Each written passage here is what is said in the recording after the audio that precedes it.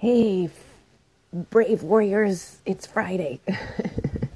And I'm going to scramble through some of my notes here because I was writing things down during the week, and then last night while sipping wine and kind of looking around on social media and noticing the mood out there. And so I started taking more notes, and I thought, you know what, I'm going to keep with this topic a little bit longer because I think it's important. Um, you know, really, my goal is to encourage and inspire you. I would love you to create your own inner superhero like I did with Mental Girl. When I'm online on social media, if you see me with my tweets and posts, I'm silly. I like to connect. I like to go around and kind of spread some joy to people that may be either struggling or actually in the mood to be silly. You know, right now it's getting hard to find people that want to be silly, like a little challenging. I shouldn't say hard, but because I think people do want it, but I understand that it's hard. People are going through some tough stuff, and it's hard at times probably to see somebody being silly. And really, for me, I want the world to look and feel delicious. I don't want any more reasons to feel nervous or scared or feel alone or angry. I've been there before. I don't like it. That trip really sucks. I do want to be relatable. I want people to say, hey, look at her, she's doing it. If she can do it, I can do it. You know, after finding out and doing a lot of self-care work that I was worth it and I like and love myself. And again, I use Mental Girl. Now we're talking, things are getting great. And when I say great, it's like I had some challenges this week, and I try to rise above instead of sink below. And that's all new. That's using Mental Girl. Again, if you just need a little reminder of some of my resume, I call it my resume, my experience of how I got to where I'm at, and so that you don't think I'm just Miss Peppy and happy all the time. Because if you walked around with me, you'd go, hey, she's not happy all the time. And no, I'm not. But I work on it when I slip. I do repair work. I just try to keep going. And sometimes I do, sit down and I have to take a lot of deep breaths because I'm sad,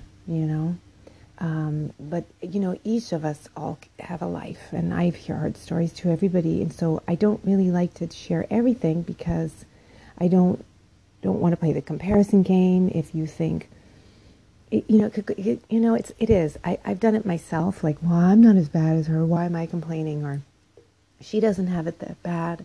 It's all of that. But, just a little, in a nutshell, I grew up and I was bullied and I was nervous and I didn't like myself. And my father was depressed. He had struggle, and he would become suicidal. I've been in abusive relationships and have dealt with debilitating agoraphobia. And I just began to find value in myself. And there were many reasons. One, I'm a mom, and that's like my big thing is to pull myself together because I'm a model and I need to be the best I can be. And I have a family.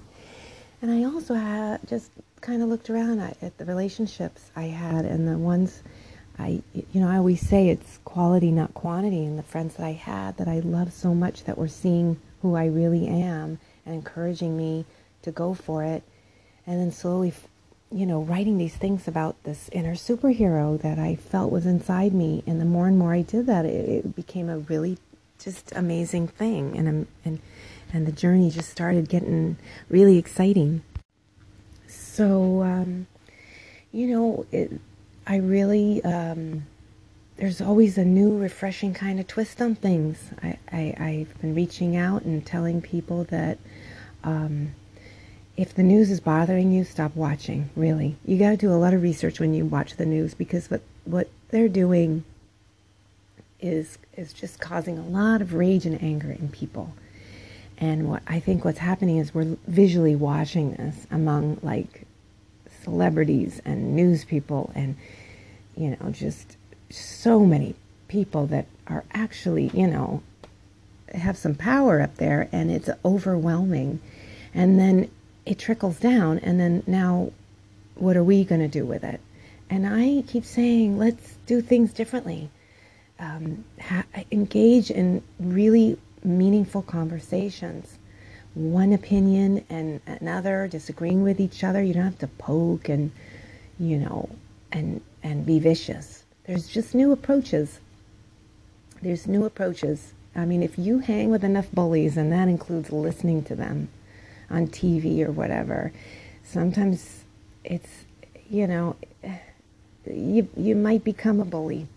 And I've known a few who go that route, and I think it's just, they get to that point where they take all they can take, so they have to fight back. And I say fight back with kindness. First, start with yourself. You're upset. Find out what's making you upset, like the real core, and then communicate. And if you can't communicate with the bullies, then get away from them. If you can't get away from them, just keep trying different things. Other people have done it. They've shifted. I've shifted. So, but there's a voice in your head that kind of eggs you on. I really do think I can sort of hear it in a tone when people get going. Well, I've got it. They said it, and I heard that, and it goes and goes and goes. And I've got it too. And I've named mine, a little troublemaker. I've named him Ferbert. And Ferbert I know he means well. He just likes to stir me up, get me mad. And then he'll start, well, look at them and look at them. And, it's sort of like I think his intention is maybe to make me feel better, but it doesn't, because I just start to get mad and riled up. So I picture little Ferbert who I feel his intention isn't just to completely go crazy and stir up horrible trouble, but yet he does if I let him run the show. So I've come up with one technique that I use. I will tell Ferbert to get his ass up the big tree, one of the big trees I have up in my backyard, when he starts getting all riled up and I start to hear it and my teeth are gritting. And I send him up the tree. I actually put some flowers in his hair just to kind of delight, so that he smells some kind of lavender, some nice stuff. I get him up in the tree, and I said, since you think you're better than everybody else and you're so angry, why don't you look out? You can look out in the neighborhood and check out things. And I actually picture him sort of harumph at first, but then he looks. And he's blowing in the breeze. He likes it up there. And if he heads back down, I send him right back up. And then I try to remember that unless I am talking to someone face to face, I don't know their whole story. I don't know what's going on. And we really don't.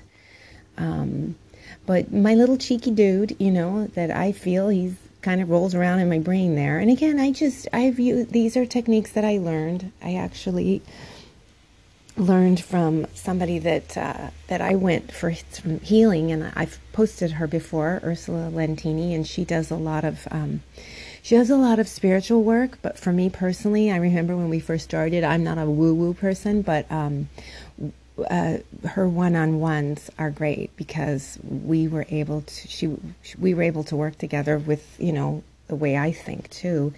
And then I ended up, it was fun.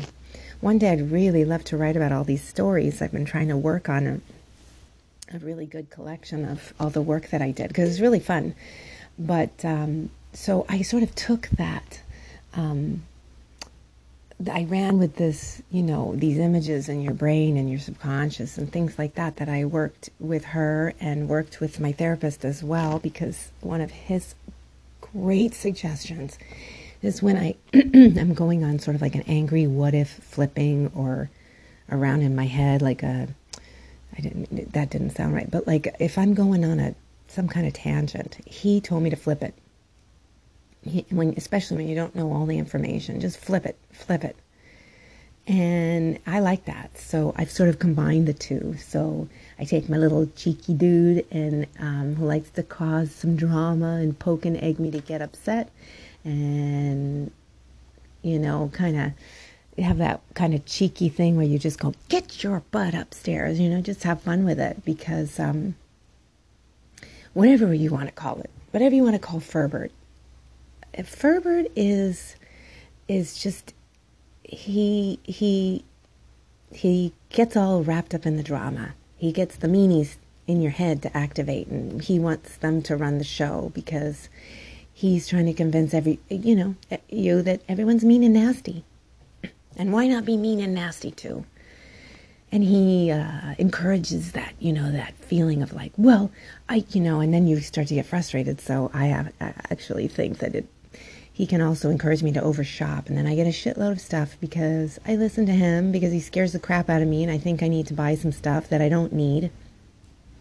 And he will give me reasons to defriend people right away because they're mean and they don't agree with me and I don't communicate with them and they're not good anymore. And, he also, I feel he also has me watching too much news and say, look, see.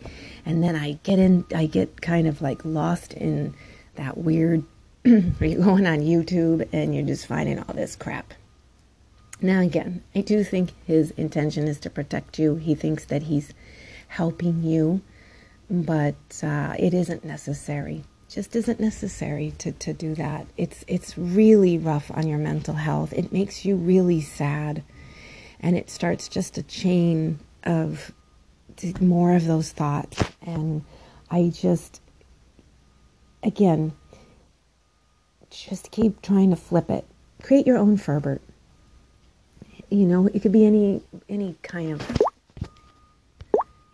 I can't actually create him for you, but and talk nice to him too. Keep him entertained while you look around. And find the beauty. Sometimes I'm outside, all kind of, and all of a sudden, get him up on the tree, and then I see birds. I see fun things. I was sitting in yesterday. Working, and I saw this funny squirrel, and he was bopping around my neighbor's bush. That they have a pomegranate bush, and I just started to delight it. I saw him doing his acrobats, and then he came on my porch and started eating a pomegranate. And I like having conversations with squirrels. I actually even wrote a book about it. It's on Amazon. It's called We're All Nuts. It's a fun book about squirrels, but I love to create, and I have created a lot of darkness in my life. I did. I was somebody who just listened too much to Ferbert, and then I realized, no, Ferbert is a part of things sometimes, I think sometimes we spot things and we're like, whoa, but we can lovingly turn to Ferbert and say, all is not lost, dude. You got scared, you got mad, what's going on, what are you feeling? Get up in the tree, go up high, look around, and let me figure it out, because, you want to be in charge. You want to be more in charge of your thoughts than they are of you, so that they don't sort of derail you and trip you up and scare you and all of that. So that's my spiel for a Friday. It's the weekend. I would say if you can sit out in your yard or your porch or somewhere that's just kind of nice and just keep flipping your thoughts, just try it. It at first, I know it's hard, because I remember kind of going, how do you do that? They just keep popping in. And then when they pop in, then I go through kind of like a shame spiral that they popped in. And now I'm like, okay, when they pop in a lot or kind of have a little bit of resistance, that's my thing that I need to do a lot more self-care. Like, it's just a sign of going, all right, got to really pile on the self-love, because it's when it gets hard that way, it's just, I overloaded somehow. I overloaded on the drama or something. But so go out and create and flip those thoughts, and remember, you're not alone. And I hope something I've said here today makes you feel better, makes you just feel encouraged and inspired to keep soaring. So thank you so much for listening. Till next time.